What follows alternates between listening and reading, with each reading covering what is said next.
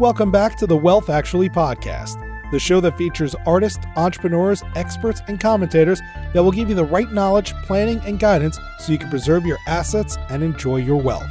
Learn more and subscribe today at wealthactually.com. And now, here's your host, Fraser Rice. Welcome back to the Wealth Actually podcast. I'm Fraser Rice. I am delighted today because a friend in Nashville, Tennessee has a book coming out tomorrow, and this is a big day for him. We're going to be talking with David Wells, and the book is When Anything is Possible, Wealth and the Art of Strategic Living. He's the CEO and chairman of the board of Family Capital Strategy. What they do is they provide advice around significant family businesses, and they help families think multi-generationally. David, welcome aboard and congratulations in advance. It's a big day for you. Thanks, Fraser. It's a pleasure to be here. I feel like in many ways, you work really hard just to get to the starting line. So the book is done, but now it's the getting out and making sure people know what the message of the book is, for sure. Terrific. So take us through your background a little bit. You provide advice in, let's call it your day job. You help families with businesses, many times private. Many times the wealth is concentrated or they have an edge in a particular thing. And they're trying to think about what they want to do with the next generation. How do they think about wealth? How do they think about life in a post-business environment? How did you get to that point, and how do you advise the families that you work with? I kind of came to this work because I got bit by the investing bug when I was in college and fell in love with the questions of how do you allocate capital. And really, I think more at a base level, I think what's really interesting about investing is it's kind of the real-time scoreboard for strategy. When you talk about how do businesses compete, how do they structure themselves, the ultimate success or failure of the business gets played out in the marketplace. And so my background was I studied strategy in college. I kind of had this interesting background of both strategy and philosophy as kind of my focuses in school. And when I got out of school, I started working in the investment world as a research analyst, and spent about 6.5 years writing research for large money managers, predominantly hedge funds with a handful of mutual funds. Then ran a long-short partnership, kind of a Buffett-style investment fund. And over the course of that period of time, and especially when I was running my hedge fund, got exposed to the family office world and had a number of families that were investors, spent a lot of time talking with family offices about what we were doing. And ultimately, what I found was this really interesting, actually, and ultimately, at the end of it, found it a question set that actually was probably more interesting than capital allocation, which is this dynamic of, for families that have shared wealth that is multi-generational in nature, it is probably the one unarbitrageable advantage in investing. The ability to think for 10, 15, 20 or longer years in time horizon in a world that just gets shorter term and shorter term and shorter term, it truly is a competitive advantage from an investment perspective. And so the next question then is, okay, well, when does that work and when does that not work? And really what I began to find as I was running my fund and then ultimately ended up working with an asset management firm, managing portfolios for clients prior to starting my firm, was that at the end of the day, the capital allocation piece is actually pretty straightforward. Getting the risk budget, figuring out the right mix of equities and bonds, private equity and the like. But the bigger question that sits right alongside that is, what is the family trying to accomplish with this pool of assets? And then how do you make sure that the family doesn't blow itself up between today and X future date when success is realized? And so that process in answering that question really became kind of all-consuming of, okay, how do you support families in the work of staying together so that they can realize this really neat tactical advantage they have in the marketplace? So that's what I do now with families, is help them think strategically about the direction that they want to go, and then pair that with this question of, okay, well, if this is where you're heading, what's the infrastructure that you have to build alongside that so that you can get to where you want to go? It is a bit of a chicken and an egg problem where if you have all strategy but no rails, no track laid down, then the family doesn't go anywhere. And if you have all structure but no alignment within the family, then you end up with a lot of times you end up with an office that's so far ahead of the family that typically, like in that instance, the office falls apart, the family office falls apart because they lost their client. And so it's this methodical process of how do you march on both sides at the same time so that the family is realizing its advantage in investing and then ultimately, as soft as it may sound, heading towards whatever their definition of success or flourishing looks like. So interesting point that you bring up there about sort of having that two-pronged approach where you've got to have some element of structure or people sort of fly off and do their own thing and it you don't have any agreement on anything. But at the same time, if you don't have critical mass built up, then you don't have the resources to really drive the point home. Maybe take us through a little bit. If a family comes to you and they have, let's say, a family business that generates some level of revenue that's significant, what are the steps you take them through so that you have an understanding of where they are on that continuum between good structure, let's call it the good engine of revenue, and where they need to fall in between so that they're able to get where they're going strategically? The first step is I really think it's helpful to look at where the family is in time. And so it's not rocket science, but families have generations. And depending on where the family is in its generational story is going to really will architect and shape the way that they answer their questions. So what I mean is that if the first generation is still active and involved, typically the simple reality is most of the time is a very dominant patriarch figure. It's that core entrepreneur who had that kind of the chutzpah to launch a business, wrestle the tiger to the ground, build something and grow. If that person is still present, that dramatically informs then the questions that the family is going to be able to ask. And then B, generally those folks are almost anathematic. They have like an allergic reaction to structure because it feels contrary to the entrepreneurial ethos of the business. And so with G1 families, in many cases, it's a question of, okay, well, where is that G1 in terms of succession planning? Have they begun to transition the functional control of the business or the assets so that you have a second generation that begins to arise, that it's making decisions? And so really, I personally find G2, G3, and 4 and beyond families a little bit more, it's not to say interesting to work with, but there's a little bit more to be done there because when you have distributed ownership for the first time, if it's siblings, the term is in the industry like there's a sibling partnership. It's a group of individuals who are coming together to make business decisions. Okay, now you've got some interesting questions because when you have multiple owners, now you have politics, now you have differences of views. So the question is how does this cohort begin to make decisions together?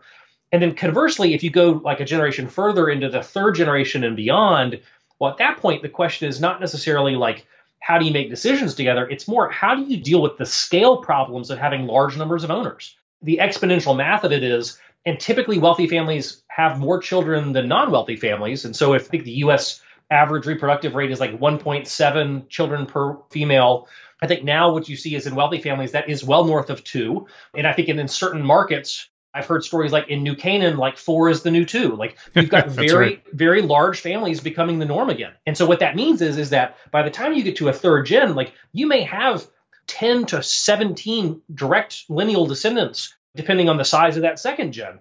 And so you bring them in, you bring in spouses, and if you bring in their own kids, well, now you've easily got a group of 20 to 35 people that have to make a decision. And at that point, now you actually have a coordination question. It's this question of how do you get these people aligned around a direction, because you can't, not everyone is going to be able to be on the board. Not everyone is going to be qualified to make a decision. And so it's even like the leadership structure that evolves out of that is really interesting. I was going to say, one of the things that's popped up in my practice and in talking to families is getting everybody on the same wavelength, not only educationally and skill set wise, which is difficult, extremely difficult when you get to the third generation. But you have this notion, I think it's sort of this immutable law, which is the assets generally increase linearly while the liabilities increase geometrically. And if families understand that and they understand why shirt sleeves to shirt sleeves in 3 generations is one of those things that transcends culture, and that's what you're trying to forestall. Everything you just described really sort of points to that direction. And I find it interesting, and I think you and I would probably nodding our heads in agreement on that front. It's when you get to that third layer and you get to that number of people who they all want to benefit generally, yet some want to be involved and others don't care. Others are going in a different direction. With that coordination problem, how do you think about that? And when there's conflict, what do you do to try to build the context so the family can work past that, knowing that it's coming? I think you raised an excellent point. I was just doing some modeling last week, trying to visually represent shirt sleeve to shirt sleeves. And it comes down to, there's 3 drivers that are behind it. It's exactly to your point. It's the return stream. What can the assets actually produce? It's how fast does the family grow? And odds are you're not going to have family-wide family planning that's successful. I mean, that just sounds like a recipe for family disaster of trying to limit the number of grandchildren or something insane like that.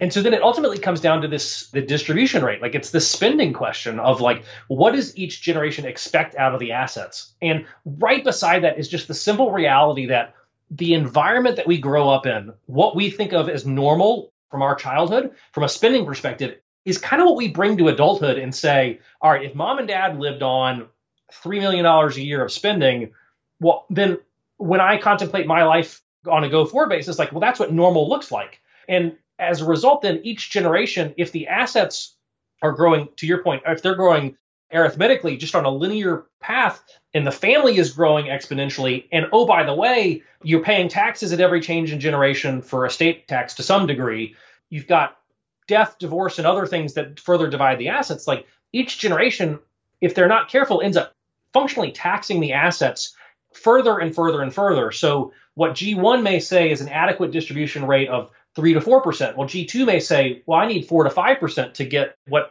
I expect out of the assets. And by the third gen, maybe that's 5 to 6%. If you play that out, the simple reality is that by the time you divide it, the assets get so small, and then you begin depleting the principal. And at that point, it's kind of game over, that you are back to shirt sleeve to shirt sleeve. So with that context in mind, what I think the most important question, and this is ultimately where the book kind of came out of it, is how does, and I think if you look at the family wealth literature in general, especially dealing with large wealthy families, is it's very focused on the family, capital F, the group of people entirely. And my whole point is that, yes, that is true, but families are also composed of individuals. And if the individuals are not clear on what they want to accomplish, when they come together as a family, you either have a lot of dysfunction or you almost embed conflict in the go forward path that is going to lead to family members either choosing to exit or unrealistic expectations about what is possible with the wealth. And so what it comes down to then is, I think every generation, every member of every family at every generation has to sit down and answer these questions of, what is the purpose of my wealth? What do I expect out of it? What are both the benefits in my lifetime that I expect to receive from it? And then what is my responsibility to future generations? Like, what do I owe if it's something that I inherited? What moral duty do I feel like I owe to my grandchildren and beyond, if any, and society writ large? And if the family can get clear on those kind of toggle points, now suddenly you can then design a family, capital F, the big family structure. You can sit down and design a portfolio that is equipped to take the risk necessary to generate the return required. What I just generally find is it's kind of like the frog in the kettle, so to speak, is that like most people just, they exist with their wealth, but they never are able to sit back and really double click in on the various things that are going on around it, figuring out what's important to them, what's not, what's normal, what's not. And so making, and with the end goal of, can you take an implicit set of assumptions and make it very explicit, and then say, okay, if we play out this explicit set of desires, what does that mean across all of my priorities? And at that point, now you can begin to make interesting trade-offs of, okay, if you live on this amount today, this is what that means to your grandkids, to your great-grandkids. If you do this amount for your grandkids, well, this is what that means for your philanthropic things that you care about. If your investments are structured in this way, where you've got X amount of private equity, or you've got this amount of fixed income, which is at zero interest rates, well, this is what's feasible on all this. And I think, again, it's kind of that when you can begin to take the soft, philosophical, strategic stuff and then marry that with the hard reality, now you go eyes wide open into a conversation with a financial advisor who's designing that portfolio, and you all are working towards the same end. There's always this kind of information gulf between what the CFA is doing and what the client is doing, and they don't necessarily speak the same language. And so the premise behind the book is like, can we get people to have a more articulate conversation with their advisory teams who generally are very well-intentioned, but they are ultimately dependent on the quality of the information that they're getting from the client as they make their recommendations. Getting back to capital F family, let's assume we can get many of the family members to be self-aware in the manner that you described, sort of educated about what wealth can and can't do for you, what they want to do with it, what that direction looks like. One of the components that I think is difficult is that communication between family members. And it starts from age 0, it goes on. You have all sorts of baggage that can occur from the patriarch and matriarch to the next generation and beyond, all sorts of things spoken and unspoken. And I've found that when that communication doesn't happen well early, that's what sow the seeds for conflict. Ultimately, no matter how self-aware people are about wealth and where it fits within their lives, that conflict is expensive. People are going to make their own judgments that are informed by other things, and that's going to resultantly come in conflict with what other people think that the wealth should be a part of. What is your take on the communication process amongst siblings? I guess maybe at the second generation is the first place to start, but then beyond. And I guess part of that too is sort of communication amongst family members, but then the role of transferring one's values to the next generation and having sort of, I guess, what would colloquially be called sort of the family mission statement. How important is that in guiding some of these concepts that you believe in here? I think you asked a really interesting question. And in my perspective of having worked and interacted with a lot of multi-generational families, I think communication and education, which are probably in many ways are two sides of the same coin, are the hardest things for families to do because it is critically important. Every entity within the family ecosystem, from the business to if there's a family foundation, if there's a private trust company, if there's a family office, if there's a family council, each of those entities probably has some sort of message that they need to communicate. There's also this question of, is the family educated enough to understand what's being communicated? If I'm providing financial results and I don't know what an income statement means or a balance sheet looks like, there's only a limited amount of information that can be communicated effectively. And so all that to say, communication and education, extremely important, also extremely hard to do. And so I think the question then is, okay, as the family begins to think through that, I come back to this. There's a sentiment that's been expressed that people underestimate what they can accomplish in a decade, but overestimate what they can accomplish in a year. And I think people take communication, for example, as like we have to go from 0 to 100 in a 12-month period of time. And so what we're going to do is we're going to have like quarterly family meetings, and they're going to be 18 hours long, and we're going to sit in a conference room, and we're going to parade people through. And it's kind of like almost like the cram down theory of communication. And the reality is that like, especially for people who aren't home gamers, like this is not people that like, and generally within the family, that's the case. Like you may have 1 to 2, 3, 4 family members that are really interested in, especially with the financial piece of it. That's kind of how they're wired. But you're going to see a diversity of backgrounds and interests. And so you've got to think about the same way that any marketing agency says, like, look, someone's got to see an ad multiple times before they respond. You've got to lay out a process and a framework so that you start at the 100 level, and that may be all that you can accomplish in 2021 is the basics. And in 2022, like maybe you do a review of the basics and then you extend. But it's if you can lay out this methodical process and framework and keep at it over a long period of time, I think that's how you get the family there. To your questions and comments around like mission statements and values, I think what's really interesting is the dynamic of what values does the family prioritize when they talk amongst themselves versus what are the values that the family actually lives out. And I think sometimes families, like their values exercises can be so aspirational in nature. And that's not to say that that's a bad thing. I mean, I think we all should probably have a couple of values that we say, I'm not as generous as a person as I would like to be. And that's something that I really aspire to be. Like that seems like a healthy path of self-improvement.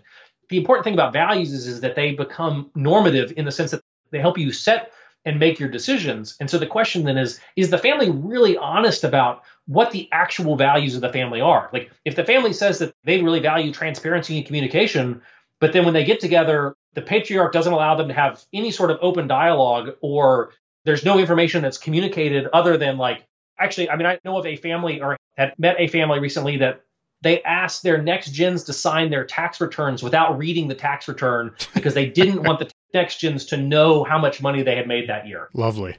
I have no idea what their family values are, but probably it's like respect, honesty, trust. I mean, there are a couple like motherhood and apple pie kind of values. And so you look at that and then you look at the behavior that's there. It's like, well, wait a second, those are massively incongruous. And so then the question is like, well, what's actually the value? And then are you willing to do the work? Some families, they're not willing to do the work, and that's okay. But recognize, but there's a cost for that choice.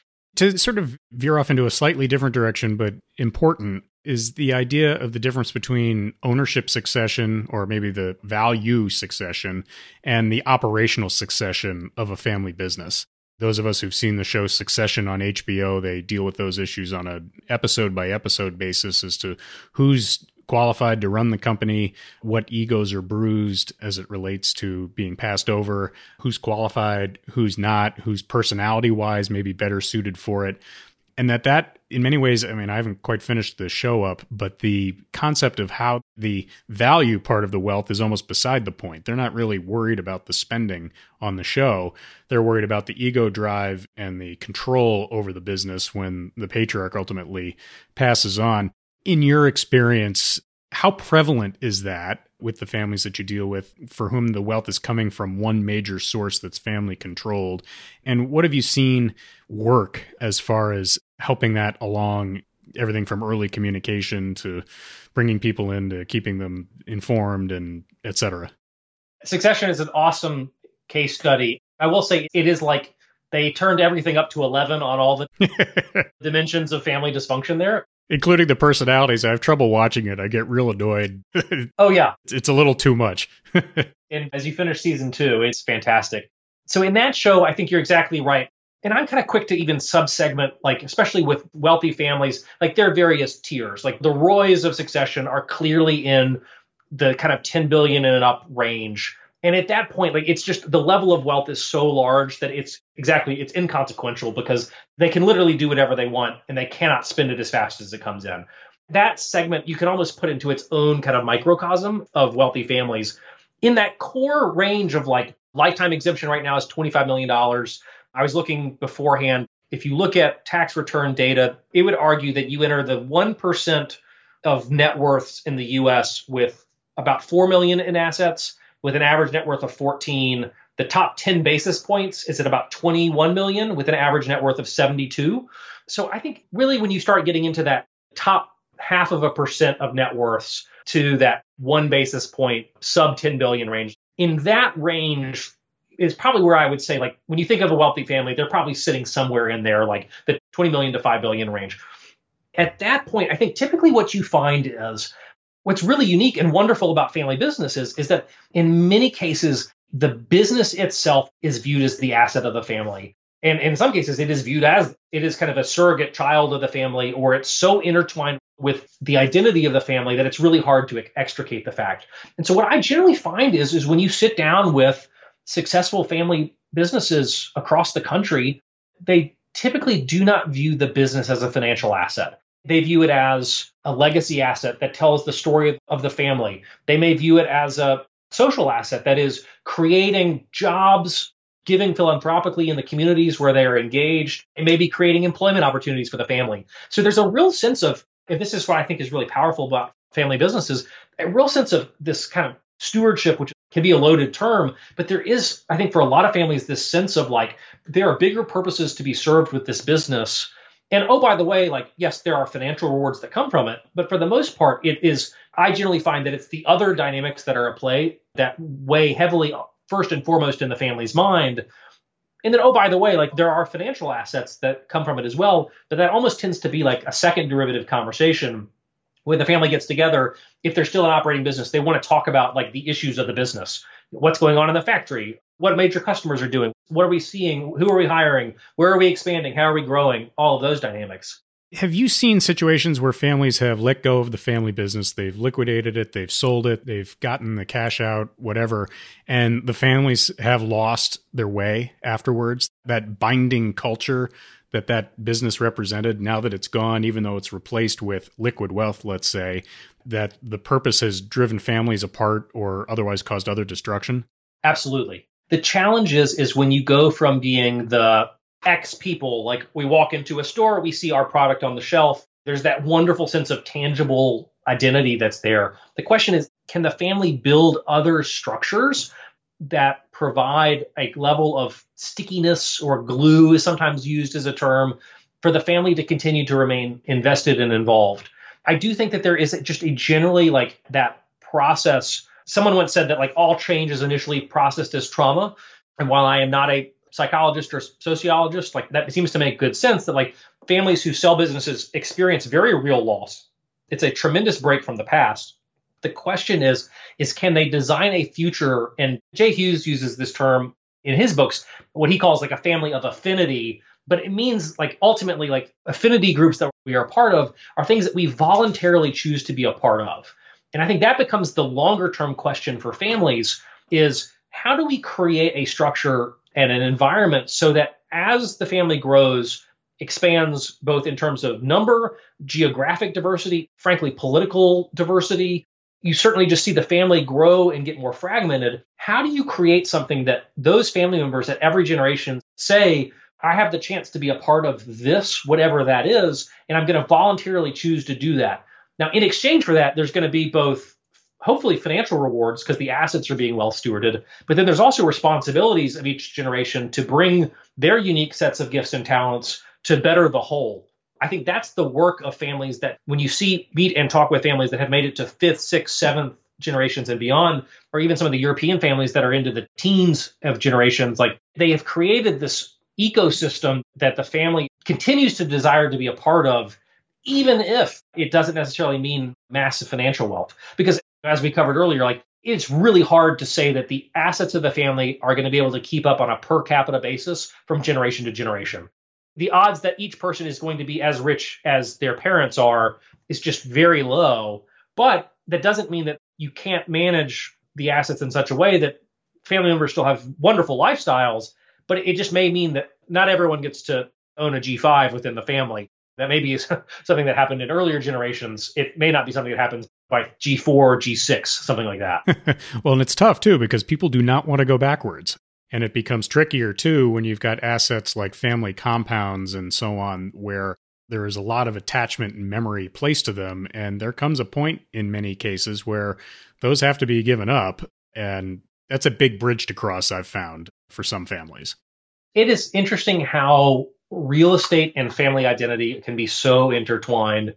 And I can think about even just from my own experience, like we grew up with a lake place 45 minutes away from our house. We went multiple weekends a month in the summers, phenomenal times as a family. And so if you think about like the length of your childhood, like there's probably only a handful of memories that you walk away from as real kind of like mountaintop type moments. And those do seem to be tied to geography. Like they seem to be these places where we experience our family, our mom and dad, and our siblings in a way that's really positive.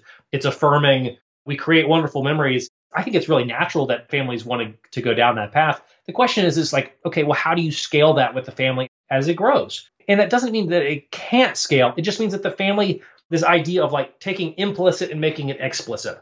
With the family compound, if that was a G1 purchase and every G2 member expects to have equal or more time, they all want the 4th of July weekend to be at the family beach house. At some point, like that structure is going to blow up. So the question is like, how are you going to create a process that is fair and how the family defines fair? It is a way to address that, because otherwise, like it's the implicit assumptions. At some point, someone's going to get sideways on it. And if you don't have a way to manage that, that's just a piece of dysfunction that enters in. And too much of that, I heard someone say that like, there's a difference between having skeptics in your family and having cynics in the family. But I do think that like, if there's so much dysfunction, those skeptics can move the line to cynicism. And at that point, like you are seeing the fraying ends of the family. And then it's just a matter of time until somebody wants to take their marbles and go. So I think that's where structure becomes your friend, process becomes your friend, even within like the business. A common flashpoint is like compensation for family members within the business. If the family can sit down and say, like, here is our policy on compensation, we're going to have an independent comp committee of the board, and we believe that we should pay people like if we were going to go hire a best-in-class performer to operate in that role, if the family wasn't in that role, and we should pay accordingly. I mean, that's one possible policy, but if you are explicit about how you want to approach those things, then it's not a personal decision that's being made. Then it's no, this is the way that we conduct our business. Or you may say, look, we're going to be at the median for every role, but hopefully you're applying that across your whole business.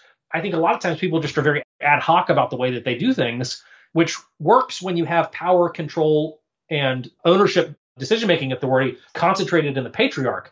When it gets diffuse, that's where you set the recipe, or you put out the ingredients for something potentially pretty toxic, because you don't necessarily have that one strong personality or voice to be able to say, this is what we're going to do, take it or leave it. So I'm going to take a little bit of a left turn here. And since I wrote a book and I'm always interested in hearing how other people experience that or how they went through it, take us through a little bit about the book writing process. Maybe to start with, what was it inside you that felt like these lessons that are important and useful deserved your time and attention to put it into book form? And then maybe talk a little bit about how you got from A to B to C to D on the process to where we are today, which is publication tomorrow. I started the process about 3.5 years ago. I finished my CFA designation, and I think my wife was like, okay, well, you need a project because you don't sit idly well. And so I've always been a reader. It has been on my kind of bucket list of things to do to write a book since I was probably 10 years old. So I knew that at some point in life, like this was something that I wanted to do. It was then a question of like, all right, this seems like a unique window of time. And so I, in the course of working with clients over the years, had read a lot of, functionally kind of almost all of the personal finance, wealth management, investing books that are out there. I was looking today, I've averaged 35 to 40 books a year for the last 10 years in terms of books read. So I've covered a lot of material. As I read things, it was like, okay, but it feels like there's this book of like, well, how do I take all of these pieces and kind of stitch them together into some sort of like overarching process? Like I'm a kind of a systems thinker at heart. I like seeing how do you lay out the like A to B, the C to D. And so there's a lot of great wealth management books that are out there. What I wanted to do was try and like, at least in terms of how my crazy brain works, was put together some sort of a process of like, if you're going to think about the strategic questions, the big picture, almost philosophical type questions, how do you do that in a way that's accessible? I mean, I think it's really, and you said it earlier, the dynamic of being self-reflective enough to think through some of these things. Like for most people, like it's hard to know where you start eating the elephant of self-reflection on some things. And so to lay out a process of like, here's where you begin, and here's how you chase the rabbits and get to something that lays out the things that are most important to you. I felt like that would be something that was helpful. So I would not recommend this as a writing process. I honestly just started writing. I knew that I needed to get close to like at least 50,000 words or some sort of like arbitrary length to have something of size. And I just kind of started going at it. And then over time, this book started to evolve from it. But really, I wrote for a year pretty extensively, and then took some time, like put it aside for a handful of months, and then kind of came back to it and said, okay, like there's actually some ideas that are connected here, even though each chapter was fairly independent at that point. And then about a year ago, I started working with an editor who was super helpful and even kind of helping refine the structure and flow a little bit more. And so knowing what I know now, everyone says like you should do that kind of organic work in outline form rather than in written word form. So noted for book 2 at some point. But for me, it was the best way was just like I'd go order 10, 15 books on Amazon, read through a bunch of stuff and say, okay, what am I seeing that's common here? Where can I add maybe a unique twist on that? Just given my background as more of an investment expert, as opposed to somebody who has a degree in sociology or a PhD in psych or the like, where can I bring some real world examples to bear? And so that's kind of what played out. But it was not probably the most efficient way to produce something, but it's done. Well, I'll tell you, having read it, and I'm very impressed with it because I think that I basically tried to do the same thing. And I ended up sort of taking lots of different anecdotes or fact patterns that I had seen and tried to glean out maybe, I don't know if universal truths is the right word, but at least commonalities like you described, and tried to make it a very storytelling exercise where people could kind of pick out the things that were interesting and use it for themselves. I was very impressed with the way you structured it. And I'm a little bit surprised, and pleasantly so, that you kind of organically started writing and that the structure kind of came afterward, because I didn't get the sense of that in the book. It looked like you kind of knew where you wanted to go from the beginning to the end from the outset of when you started writing it. So kudos to you, or maybe to your editor, to help corral you and get you in the right direction. Thank you. I really appreciate that. That's very kind. I think truly like that's where, for all aspiring authors, like a good editor is well worth their weight in gold. And then honestly, like a lot of this was, I would work on a bunch of ideas and then I'd go meet with a bunch of clients and we would work through some things, or you try out ideas, you put out a blog post, kind of see, okay, what do people hone in on? Does this make sense? If it doesn't resonate as well, okay, let's go back to the drawing board. So that the ability to kind of iterate in and out of like, okay, does this work in the real world? And then take it back to something that's more either theoretical or more written down. I think that was a helpful process tool. I mean, I think at the end of the day, like, and I would assume you're the same way, like there's 1 million books a year that are published. you want to put something out that's of value. You're asking for people to give 4 to 7 hours of their time, most likely, depending on their speed, to reading the book. And time is the most precious resource. So I really wanted to make sure that I was trying to bring something that was delivered a lot, was highly additive to people, because if they're going to pay for it and or give you their time, like I really wanted it to be worth their effort. Here's a tough question, and it's one that someone asked me, and it was a great one when I was writing my book. And they said, when did you know it was good or decent or publishable? But when did you know it was good and you could feel good about putting it out? Because publishing a book is putting yourself out there in the most naked way. And you'll find this. You're going to get a lot of 5-star reviews because I've read it and it's very good. You'll get a bunch of 4-star reviews. There are probably going to be a bunch of 3 and 2-star reviews from dingbats. But during the writing process, I did not know whether what I was putting out there was going to be of decent quality. And my first experience with it, I gave it to 2 people. I gave it to a friend that I would say is an economical dingbat. And I thought that would be useful because if he found value out of it or otherwise understood it, then that was going to work. And I gave it to my dad, who is a former savings and loan bank president, who kind of knows his way around this stuff, but is not an investment manager. So, and he's not a wealth guy. And I thought if he kind of picked some things out of it and learned something, that I thought it'd be good. And that first draft, they came back, my economic dingbat friend was like, I was like, oh God, I was crestfallen. I hadn't solved his worldview. My dad said, you've really got the kernel of something good here. Here's a set of notes. And then what I did was I took the comments, created a new, very overarching new draft, and then I sent it to 8 people in the industry that I trusted. And then when I got those comments back, that's when I knew that I could go forward and that this wasn't a crazy exercise and that it was worth putting it out there. What was your experience like with that? Did you have any self-doubt while you were doing this? Were you like halfway through the writing process before the editor, were you like, what am I doing here? I should be playing with my kids or going out in the sun or working on my golf game or something. When did you cross that bridge where you're like, okay, I feel like this is something? I don't know if you're an Enneagram fan, but I'm an Enneagram 4. And so with the 3-wing, which basically means that like I am walking self-doubt already.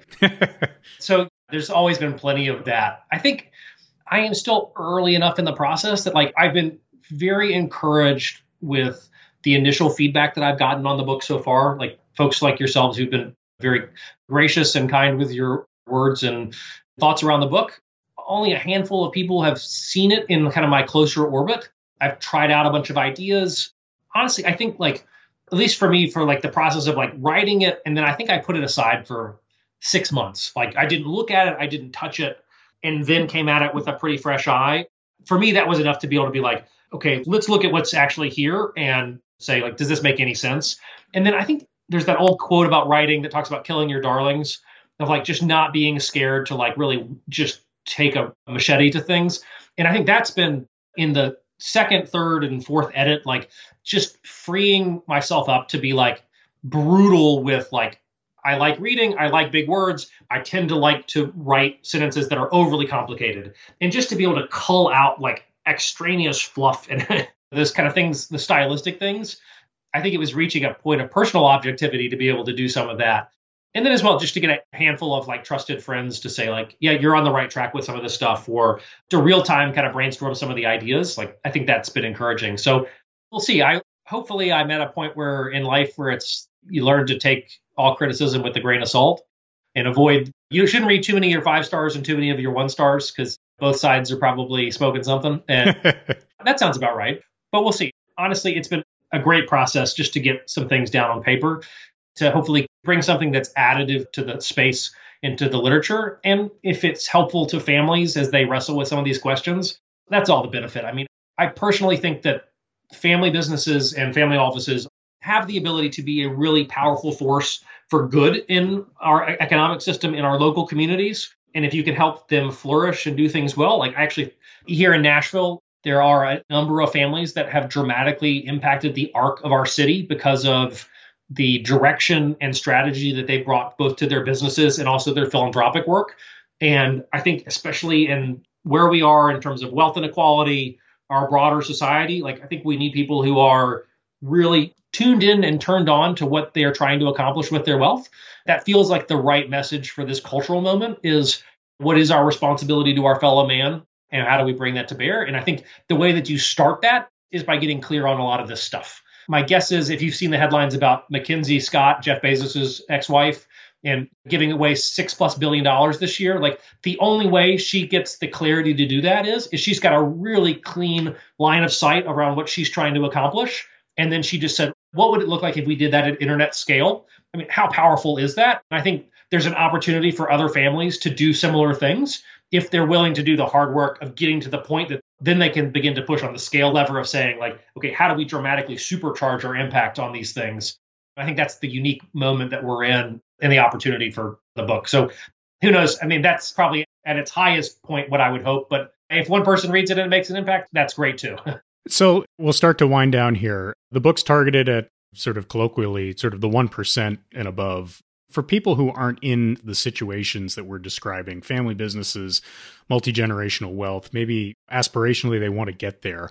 What are a couple things, a couple lessons that you think might be useful for some people to take away? I mean, you and I are probably big Morgan Housel fans, Brian Portnoy, and others who talk about maybe more of the personal finance around these things. Are there any points that you think are interesting for the broader public?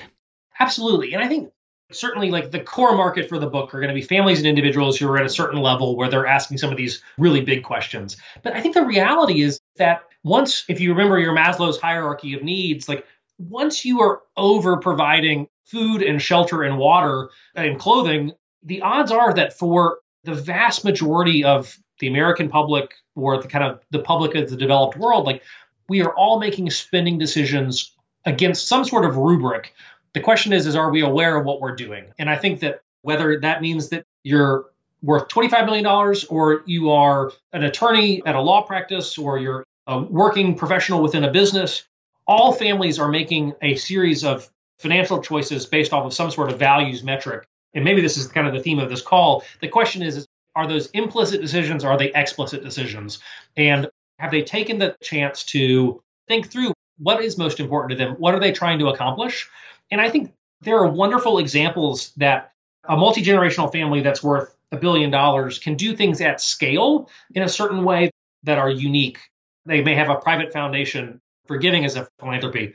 Well, the great thing is if you look at a structure like a donor advised fund, and by no means investment advice at all, but donor advised funds are a really easy way for a family to have kind of the opportunity to behave like a private foundation, but do it with a much lower price point.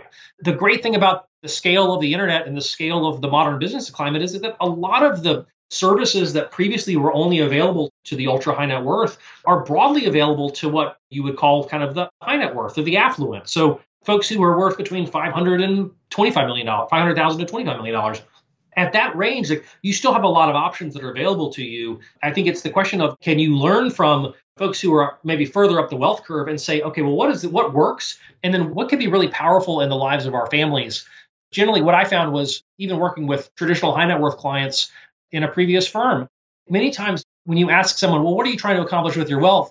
The quick answer would be like, well, we want to see our grandkids and we want to make sure that we can travel in a certain way. And that was it. And generally, folks who are able to accumulate wealth, they don't have a spending problem. They have the ability to save, to kind of self-denial so that those wealth grow over time. And so they hit their 60s and 70s, those retirement years. Generally, what I found is a lot of people are very financially well off. They just don't know what's the art of the possible of, okay, well, what would it look like? Yes, with a portfolio, you can certainly cover their travel desires. You can certainly cover whatever they want to do with their grandkids. For a lot of people, you would have what you would call like a wealth surplus. It's more wealth than is necessarily needed to fund their spending at their current concept.